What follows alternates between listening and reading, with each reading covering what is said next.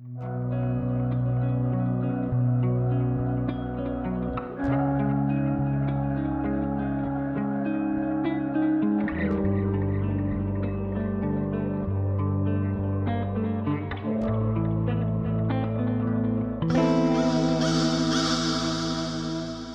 back to Mysterious Goings On. Hey, it's me, Alex Greenwood, your host, and here we are again in the midst of a pandemic, as opposed to the last episode when we weren't in the midst of a pandemic. Of course we were. It just feels like it's been there forever.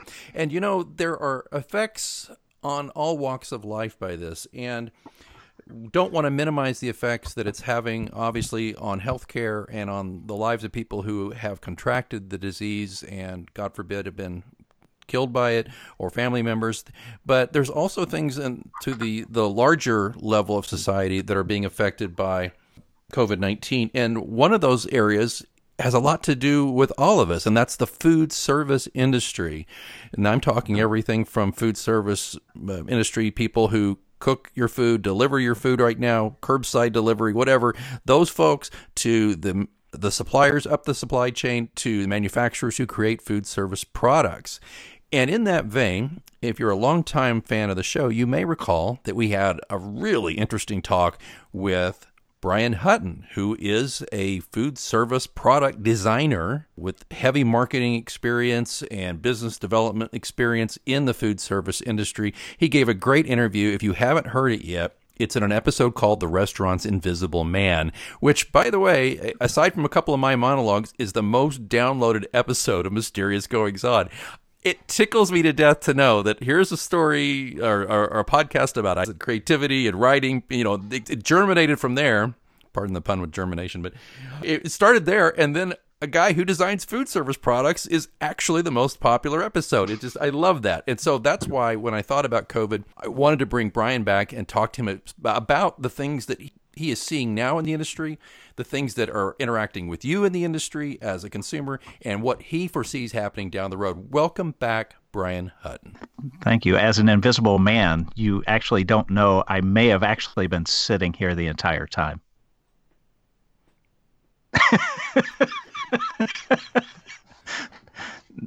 I wasn't. This is where I need to go track down the Claude Rains drop-in of him screaming is the Invisible Man, you know? Oh, my gosh. I'll show you who I am and what I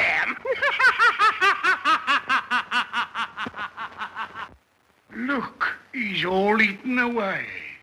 How do you like that, eh?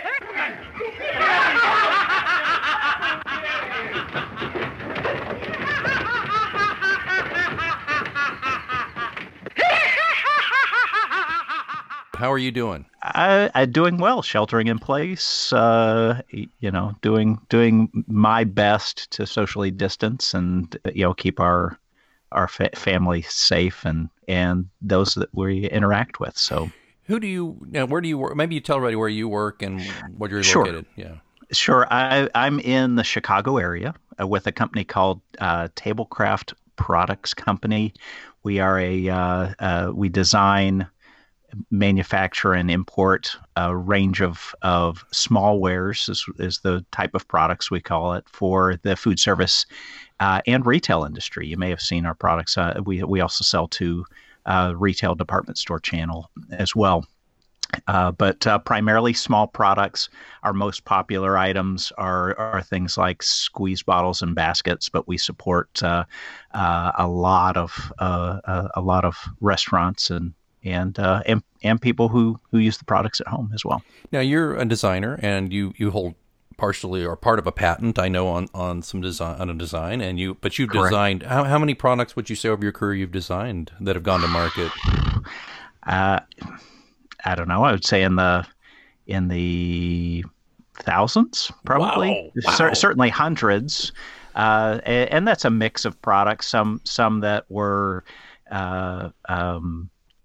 that I designed from ideation all the way through items that are minor modifications to existing products in the market. So we discussed last time the Better Burger, which is in a lot of burger joints or a lot of Sure. restaurants that serve burgers all across the country. So that Correct, and that's really a more a generic term. It's been very popular for burgers, for sandwich, farm to table, appetizers. There's a range of products there. So the type of restaurant, even though it was initially inspired by the Better Burger segment, it's actually grown far beyond that. So. That's fantastic, man. Yeah. Well, if you want to learn more about that stuff, go back to that episode I mentioned. There'll be a link in the show notes at mgopod.com. Brian, let's just get right into it then. I know you're very busy. I don't want to keep you super long here, but I had just a few questions regarding COVID-19, Sure. obviously. So right off the bat, and I think all listeners want to know this one. How is this currently affecting consumers? And then we'll go into looking down the road. But right now, what has happened? Let's say this: what has happened between February and April 2020 in the industry? Because this has been seismic. It's huge for the food service industry because you think about delivery and curbside as a percentage of total restaurant sales. It was a very small portion. So all of the in-store sales, dining sales in most states just disappeared.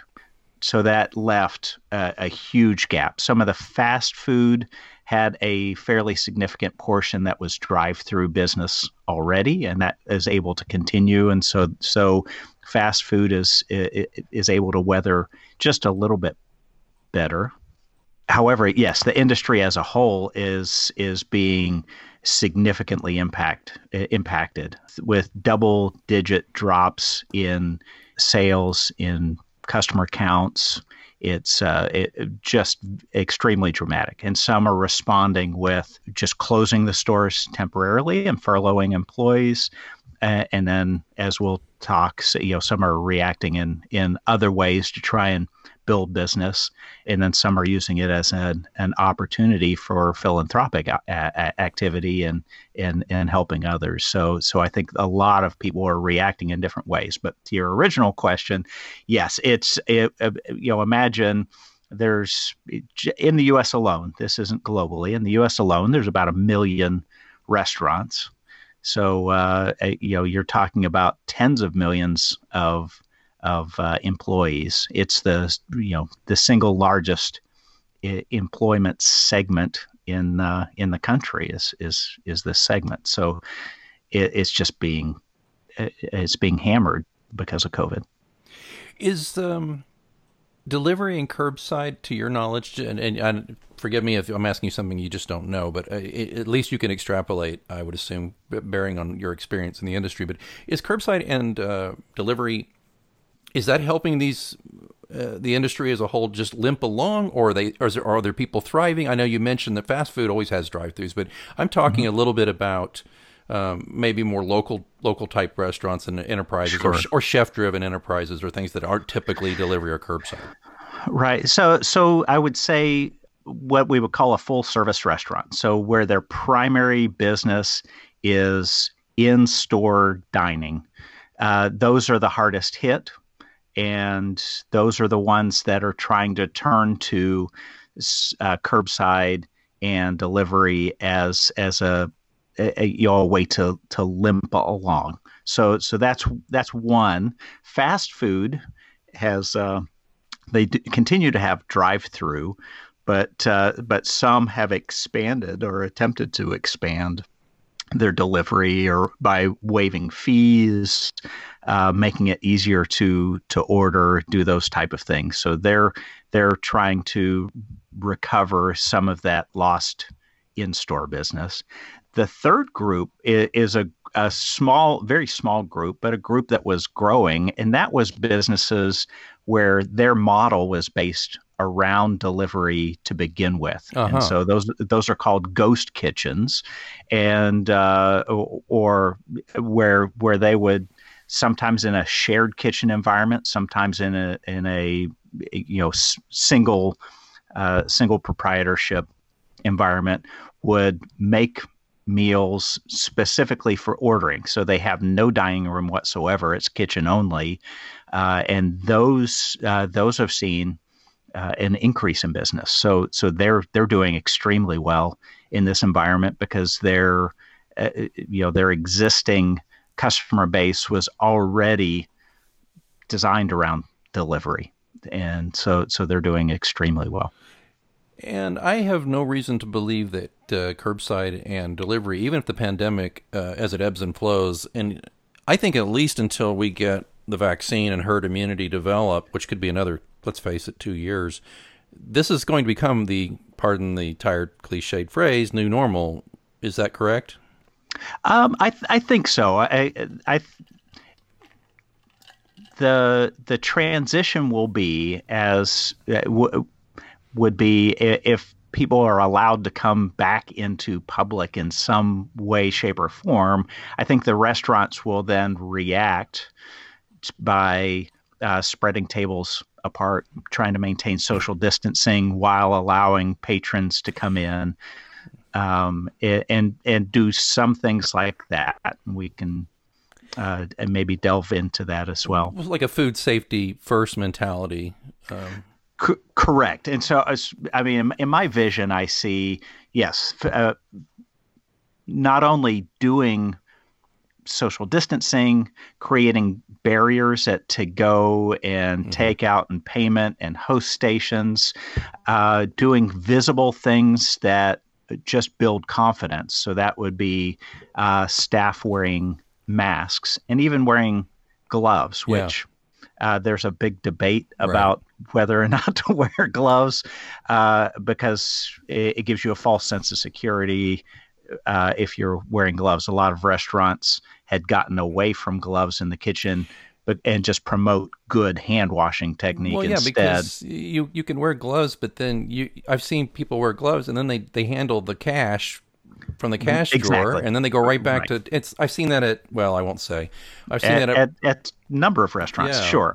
Or even if they take the gloves off and then put them back on, they're now grabbing the outside of the glove, which is the contaminated. They contaminated the outside portion and not grabbed. Yeah, it is. Okay, so let's say this summer there is a dip and there's more testing and people can. But are we talking about, do you think, getting your temperature taken before you're allowed to enter the restaurant? And then secondarily, how do you eat with a mask on? That's all very good questions. I don't know. I would think that they may that may be an environment where you would mask coming in or have some sort of shield, or the staff is masked, but you would unmask while dining. Those are all very good questions that I don't know that anyone has the answers to. I would say there's probably, if we loosen up some of the regulations in the summer, that would be a perfect time to encourage outdoor dining. Mm-hmm. But I know. But I know for my family and I, we will probably still do to-go and curbside much more frequently. It's going to take a lot for me to want to eat in public again anytime soon. Like I said, until I'm just crazy about making sure we're okay, and I don't want to expose myself unnecessarily to anything or my family.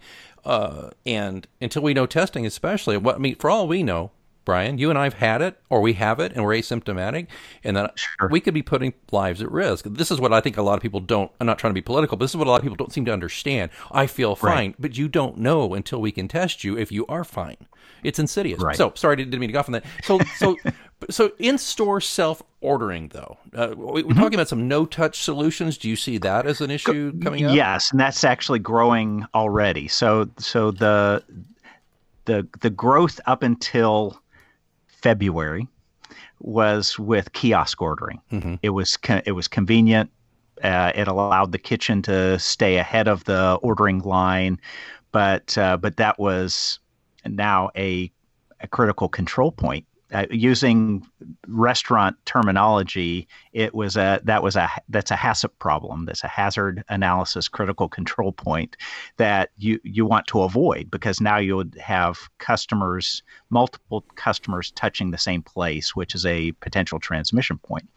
However, a lot of restaurants have the ability to order in an app or online. Fast food places were first to adopt it, but others, because of the growth of their delivery and curbside pickup, now have the ability for you to order in an app from your own phone. So there's nothing now to stop when stores reopen for sit-down customers for them to just order from the app on their phone and get a confirmation number or something like that they could then use. So it would be a completely touch-free environment. Brian, we talked last time when your interview last time with us about reasons why certain food doesn't hold up well in a delivery. Isn't that funny? I mean, remember that? And I was like, oh, Correct. man. And we're talking about French fries, a lot of French fries. It's horrible, like that. Yeah. So what are you doing, sir, to ameliorate this? I'd like to know what you're designing so that my French fries that are being delivered are as tasty and golden and not soggy as they were when they got cut out. So what I've got going on is maybe a little more top secret, but I have heard that some of the large potato manufacturers are actually working on a non-nutritive crunch enhancer. Are working on both the product itself as well as packaging. So the big problem with French fries in particular is moisture, and so they're working to develop packaging that has maybe micro holes or things to absorb moisture so that the things stay crispy. So my trick is when I get stuff home, I'll usually go ahead and have the oven preset to 200 or 250, throw it in there for a few minutes to crisp things up. That's a great personal idea. thing. Yes, but do you see as a part of what Tablecraft is doing, creating? I know in another company you develop kind of things like a Cambro. I'm not saying you invented the Cambro, but you invented things that maintain temperature, right. Things that help. Yes, and I think there will be a product development boom related to.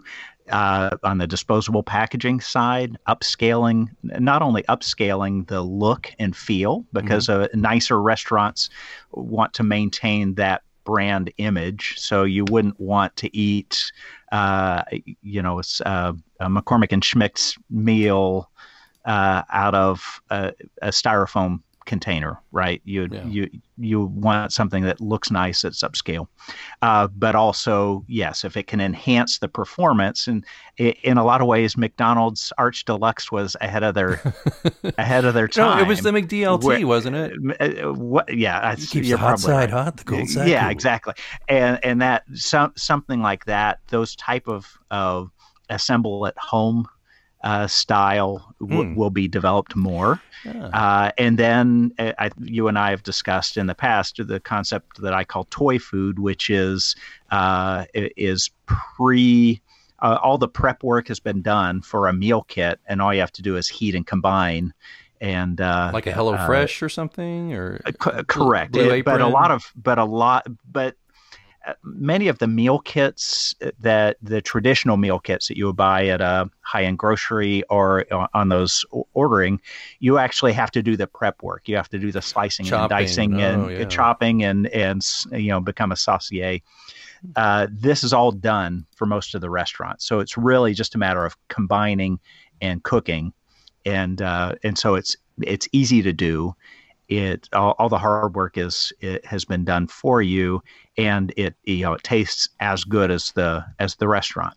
Another real advantage is it allows the restaurants to keep some of their secrets, their secret sauces, or the portions of each individual ingredient a secret, so that you could come up with a copycat recipe, but it wouldn't be the exact portions.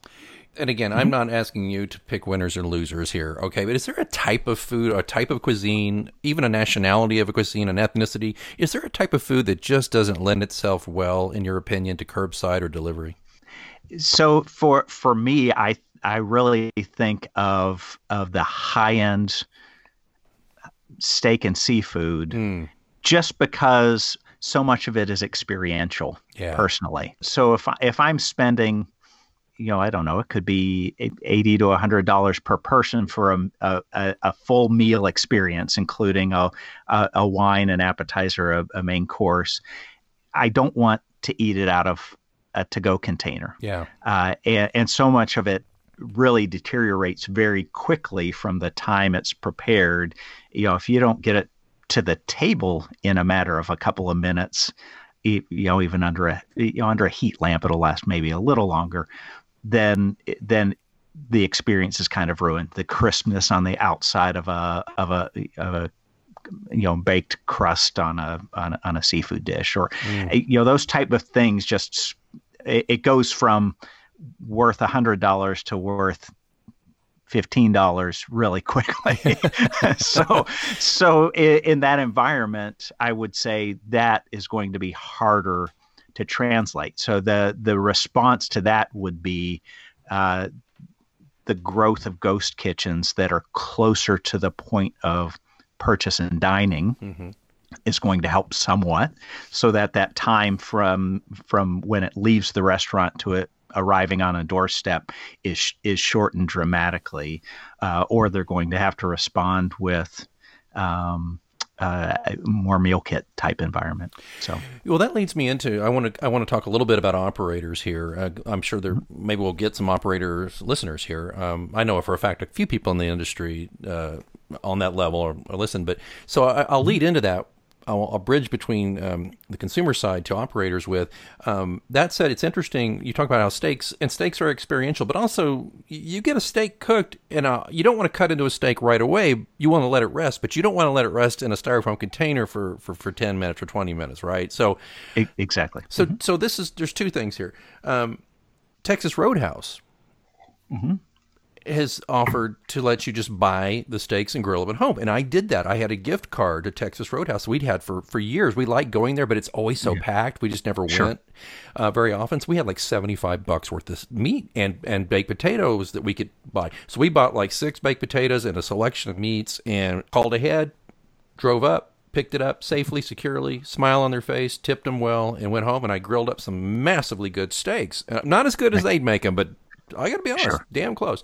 So, but I was going to say about that, there's two things. So that's an example of an operator going, crap, we can either just fold up our tent and not pay our people. And I believe their CEO even has forgone his pay. These are good people, obviously. But that's a way of like going, okay, what do we have? There's a lot of brands like Panera, I think, they're trying to be like a grocery store in a way, right? Correct. Yeah. So there was one challenge that was revealed almost immediately, and we talk about the toilet paper, but now we're talking about groceries, milk and eggs that are spoiling, and produce that's being tilled under because the groceries were in the wrong form. So the grocery stores didn't have eggs, but the commercial you could go to a commercial distributor and buy 6 dozen eggs extremely easily. You just couldn't get 1 dozen eggs. And so kind of bridging that gap, just as a benchmark, up until February, about 50% of food dollars were spent in the grocery store and 50% in a restaurant. That's changed dramatically, but it left us kind of in the lurch, where grocery stores didn't have enough stuff and restaurants had too much. So as a way to make a little bit of money, but also fill a gap in the distribution channel, a number of chains, just as you said, became kind of mini grocery stores and offered the products that they have anyway. They would break them down into smaller forms. So California Pizza Kitchen is another one that has a kind of mini grocery store, and that may become a permanent addition to a number of the restaurant chains. If you want to buy half a dozen eggs or something like that, which in suburbia, I'm a mile away from a grocery store, so it's not a big deal for me to run to the grocery store. But if you want to go to the grocery store, which I will not. But for someone in an urban area, that may be a huge convenience that they're worth for them is worth doing. Saves them an extra trip. Another thing that you hear a lot is for local and sizable restaurants and chains is support them not only by buying food, but you can't eat out every day. You can't deliver, but buy a gift card. Well, a good friend of mine, Bob, who's been on the show, he bought some as gifts to his college-age kids, some gift cards. I won't say from where, but he tweeted about this. And then the restaurants said, oh, yeah, thanks for buying those, but you can't use those until the pandemic's over. Now, I think that's rare. Okay. I would call that an exception. Most are if they're offering delivery, that they are underserved based on their capacity at this point. So most, I would say, would gladly accept that. And then a lot are doing philanthropic things. There are two ways. One, you can get online. At least in my area, you can get online and buy a meal that's going to be delivered to a first responder or a hospital, and they'll have days that for specific hospitals or for specific locations, and you could spend anywhere from $10 to $15 to buy to pay ahead for a meal for someone, and then there are a number of restaurants that just out of the kindness of their heart are giving philanthropically to first responders as well. Right. And so they'll take 100 bowls of ramen and take them to a local hospital, arrange that and have it delivered. And so they're just doing what they can, given the fact that they do have extra space, extra time available to do those things, and it's kind of paying it forward. They're just hoping that when things return to a sense of normalcy, that people remember that when they're making a restaurant choice. Right. I just did a previous episode with Carrie Kirkpatrick from a Houston-based CPK group, and did I say that right? It's CKP. She's going to kill me if she's listening. And they were talking about how like McDonald's, they donated buns to a charity outfit that for kids' meals, because kids are out of school and there's a lot of kids who don't get that was their only good meal and all that kind of. And then I just chimed in with a McDonald's here just this morning. I watched they backed a semi truck up to our largest food bank and just boxes of beef patties, Sure. So people are going to remember that behavior, but they will also remember the store or the restaurant that said, yeah, thanks for buying the gift card, but we're not going to honor it until we're open again. Right. Right. Which is. And then there's a lot that are kind of stuck in the middle. They applied for the PPP, but good luck but with but they're just forced because of traffic. If you have a 90% drop in traffic, you can't keep a store open. You can hardly pay the rent, right? Yeah. So in that environment, they're going to close temporarily, and then hopefully, when things come back, they'll open back up and hopefully be able to get back their good staff members. But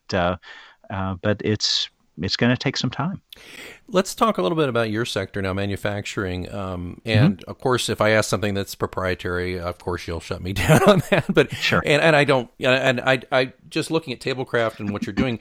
Do me a favor, and I mean just briefly, walk me through supply chain for you first of all, and then okay. Let's talk a little bit about how that's been affected. Okay. Typical supply chain.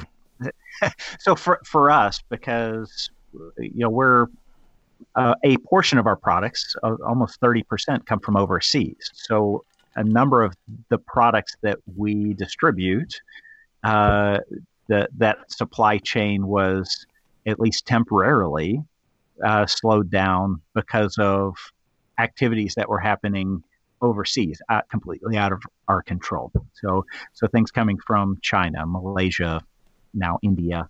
I mean, we were in a great inventory position with those, so it didn't create any disruptions. but that's a portion. We then have domestic suppliers. Most of the domestic suppliers and us are considered essential employees. Our businesses will remain open because we're supplying the restaurant industry and supplying, the food service industry, which is essential. So our manufacturers can continue to manufacture for us. We can continue to make things. We can continue to distribute things in the industry. So really the biggest impact for us is on the demand side. But just as a refresher, either contract manufacturer or contract manufacture products, they come to us. We sell to distributors, and then those distributors will sell to the restaurants. And the public might see the Tablecraft brand in certain retail establishments as well. Correct. So we have a separate arm that sells to large, department stores. Some of those are impacted negatively and are, kind of closing their doors temporarily. But then there's a number of online stores that we still sell to, names like Amazon, et cetera. Yeah. Now, part of your job, and we talked about this again in your previous interview, involved not only trade shows, which have all been canceled for the near future. I mean, the massive one in Chicago, NRA, right? National Restaurant Association. That one was canceled. Yeah, not the gun people. Not the gun people. No, they wouldn't cancel that. NAFM, was that? Did they have a show? NAFM is that one is every other year. So this is a non-NAFM year, but the big restaurant show was canceled. So NAFM is North American Food Equipment Manufacturers. So it's basically all the people in the industry except for the people who make food. And then the Restaurant Association includes the food. Gotcha. Okay. Yeah, and I've been to the NRA conference, as you know, and it's it fills up the entire McCormick, right? The whole thing. Correct. Yes. It's massive, and gosh, all the cooking and the smells and the people, and it's like going to Vegas because it's just sensory overload. But anyway, I digress. But you also would take regular annual or twice annual trips to China to meet with manufacturers, correct? And now, when was the last time you went to China, and how does that typically look? Is that typically like a 2-week deal, and then? It's usually, close to 2 weeks, and it will sometimes include a trip to Hong Kong. I'll sometimes start there because there's a trade show there that includes vendors, non-Chinese vendors from primarily Asia, but and then have a sourcing office in China. We'll go, spend some time there, and then attend a big show. They call it the Canton Fair. It's the China Import-Export show, and that's a twice-a-year exposition. And then visit vendors. So the last time I did it was last spring, and of course my spring trip this year was canceled. That entire show was canceled, and then in the fall, I'm assuming that will be postponed as well, barring unless some kind of magic cure comes along. But based on FDA's testing protocols, I like you, I'm thinking it's probably at the earliest will be next year before something will be, a vaccine would be approved. So, had you been to Wuhan? I've been in that area before. So yes. So I've been as far north as Beijing and as far south as Shenzhen, all primarily in the eastern portion of the country. And I'm not being funny, but had you ever been to a wet market? Had you ever seen that? Oh, sure. And there are actually wet market restaurants in Guangzhou where you can pick. It's primarily seafood, where it looks almost like an aquarium, and you walk in, and you choose what fish you want for dinner, and kind of like we have a lobster tank. Lobster, sure. But for them, it would be all types. But then there will occasionally be the more exotic selections where there will be snakes or insects or those type of things. Crocodile. Oh my. Whatever. Yeah, bat apparently, but Yes. That's just fascinating. And I know you appreciate Asian culture and food. And, Oh, absolutely. Yeah. You're always chasing. What is it you say? I'm always chasing. Well, so that's Japanese, the perfect bowl of ramen. But I love, and I'm fortunate. I have a Chinese-owned traditional Chinese restaurant that's very nice in my local community, and I love to frequent there. I like the spicy Szechuanese style, and hard to find in a Panda Express or a more Americanized Chinese restaurant. Are you single-handedly keeping that restaurant open right now? Trying. Okay, before we wrap up, and this has been very helpful, I'd love to look at the horizon with you, and we will not hold this against you.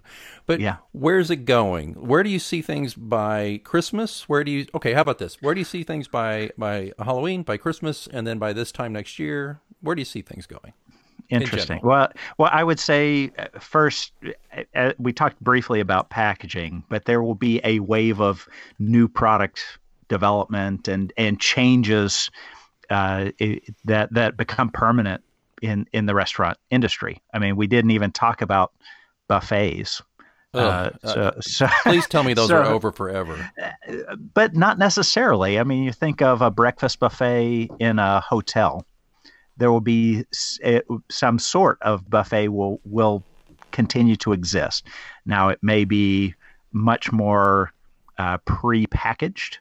It may become employee assisted, which is what I think will probably be a transition time. I think that will happen both there and at the hot bar and cold bars at the larger grocery stores. Mm-hmm. That will, as opposed to that going away, because that was a huge profit and it gave people a variety and selection and ease of use.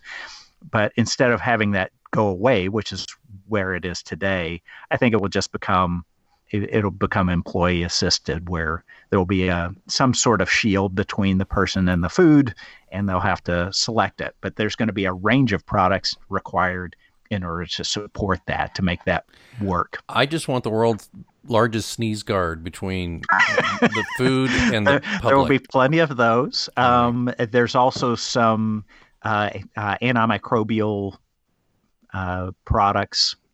So any kind of touch environment where touching by more than one person of the same thing is required, that there will be antimicrobial agents added to things like Microban, or there's a silver ion technology and triclosan. There's a number of these antimicrobials. So if you're touching a spoon that has that, or touching a door handle, or those type of things, they'll be treated with this, which will inhibit. It would never replace good hand sanitation, never replace good food safety. It never replace good, just good hygiene practices. But it's just another barrier there, that another level of protection. So you'll have some of those things, but then just on the warning side, just on the notification side, and just as I mentioned before, there's going to be a lot of products that were very popular on the hospital and healthcare side that are going to migrate to this environment as well. So you mentioned taking people's temperature. Maybe that will happen. I don't know if where HIPAA and privacy and all that, where that line becomes. It will probably happen with employees for sure. Right. Oh, well, it should. Yeah. Pretty sure of that. But then, masking, gloves, shields, barriers, separations, lines on the floor, so people understand what 6 foot looks like. Well, there's a lot of jokes we can make right now about how a lot of men don't know the difference between. So anyway, I won't say it. Yes, something like that. So do you know what sticks out of me? And I know you're in the industry, and I'm not asking you to pass judgment, but I mean, as I will say this, I just don't see things like Chuck E. Cheese making it. There will be a lot that that have serious problems. You are absolutely right. But some will adapt as well. So there may be something new that replaces it that is a more safe environment. So there will be something will happen. People want to be entertained. They want a place to take their kids. They want a place to have birthday parties. So something will fill that gap. They'll just have to find better ways to do it as safely as possible, and they will. They'll figure it out. I think if I hear you correctly, as we wrap up here, it's adapt or die, and I don't mean that in a funny way, but as a business, adapt or you're done. Is that correct? Yeah, absolutely. And you asked me to kind of do some vision casting through. I would say in the summer months, some places are going to want to open just because this is their livelihood. They want to if they're an owner, they want to do the thing that gives them joy. It gives them pleasure to create food, to serve others. So at some point things will begin to open up. Will there be regional challenges? Very likely, and then I think the really populous areas are going to have a lot of restrictions until a vaccine comes out. So I think it'll open up a bit in the summer because people can kind of spread out and eat outside, and then as we get into the cooler fall months, we want to avoid what happened in the Great Flu pandemic of 1917, 1918, which is everyone got this false sense of security, and then October happened and it just exploded, and there were more deaths there than there were during the original. That's my big fear. So. People are so impatient as it is, and I don't. And by the way, I'm not impatient with people who feel impatient, but I'm just very concerned. Being a student of history and understanding this, people are going to rightfully want to just say, "Oh, hell with this! I'm done with this. I'm tired of being inside." I understand that, but you could very well if you're reckless, you could very well see the same thing you're talking about, a repeat of the Spanish flu. And last question, and this is a forecasting question. Let's say the vaccine herd immunity gets in there. Although we're dealing with herd mentality a lot too. We've got a little bit of both of those. Yeah. Let's say by this time next year they're announcing a vaccine, and they're going to mass production, and we're going to. So, assuming that happens, let's say that we got this beat. It's going to become more or less like the flu is now, right? There'll be different strains, but we got a vaccine. We can at least mitigate it, knock it down pretty good. Right. Do you see things going completely back to normal? Because I think there's. I'll just interrupt real quick and just say I think there's one benefit that's going to last, and that's hygiene. Mm-hmm. I fear that our memories are very short as a country. So in a lot of ways, I think we will flock to some sort of back to normal mentality. Mm-hmm. I would say in the industry, there will be some long-term impacts. So as you mentioned, some restaurants will close. But there are right behind it. There will be some aspiring restaurateurs that will be right on their heels. Long term, will airline seating and restaurant seating be a little further apart? I hope so. Yeah. What will happen to the cruise industry and what will happen to the hospitality industry in general, and to casino buffets? It remains to be seen. But I mean, my guess is some of those things are going to change permanently, because because we've seen it happen. Every 5 years or so, 5 to 10 years, something big has happened. So I think as we'll try and be in a better position for the next time something like this comes up. That sounds great. You're on the front lines there because you are essential, and you as an industry are keeping us fed. And More importantly, though, I think you're working in an industry. Well, it's most important to be fed, obviously, but as importantly, you are providing comfort. I mean, I don't know about you, but I've had some bad days, and my wife is just like, you know what, we're going to get delivery from so and so. We're going to get this, and you know, it was just, we got that food, and it took me back to a good place. It's kind of like, you know, smelling cookies that remind you of your grandma. You know, right? So, absolutely, yeah. And I think that's. Yeah, we all have hard days. I mean, you've got parents trying to homeschool. God, when this is over, teachers need to get, all of them need to get a huge raise. Damn right.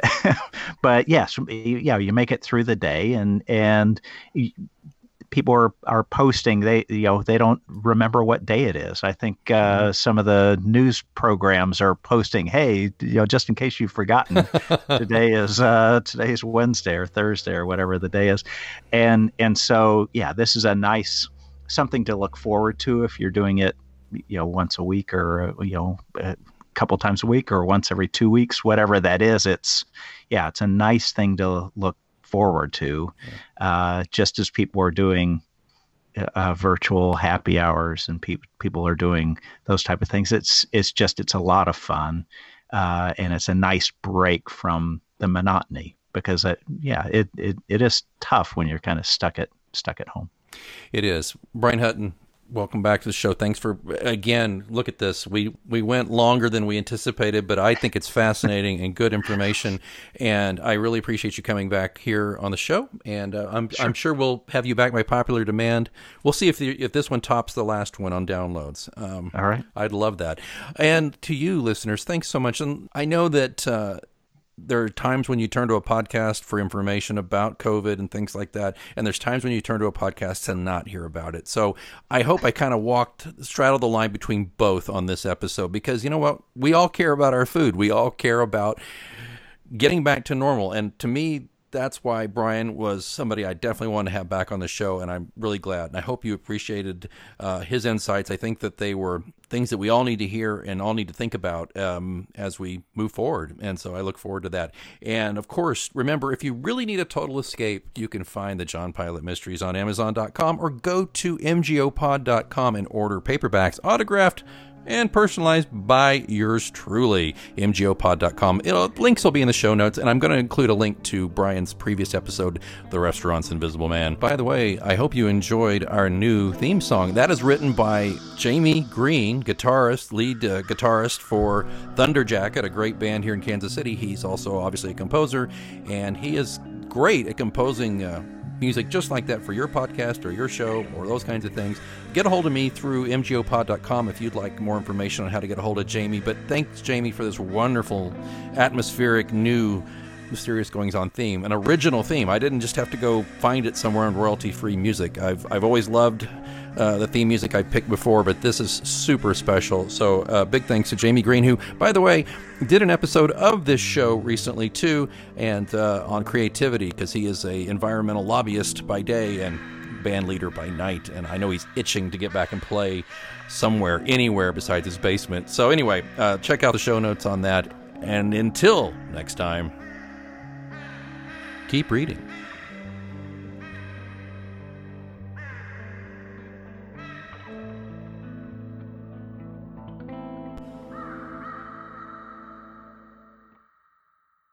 It's a great time to get a great deal on a new car when you get approved for an auto loan from PenFed. Our Powered by True Car rates are as low as 1.39% APR on new vehicles. Finance for a longer term to lower your monthly bill. Plus, take up to 60 days to schedule your first payment. Join PenFed, and together we'll keep you moving forward. Anyone can apply. Visit penfed.org/auto or call 1-800-247-5626. To receive any advertised product, you must become a member of PenFed, insured by NCUA. A little flexibility can go a long way. By refinancing your new or used auto loan with PenFed, you can lower your monthly payments for more flexibility in your budget. You can even schedule your first payment for up to 60 days from the date of your refinance. Calculate how much you could save at penfed.org/auto-refi or call 1-800-247-5626 to apply. Membership is open to everyone. To receive any advertised product, you must become a member of PenFed, insured by NCUA.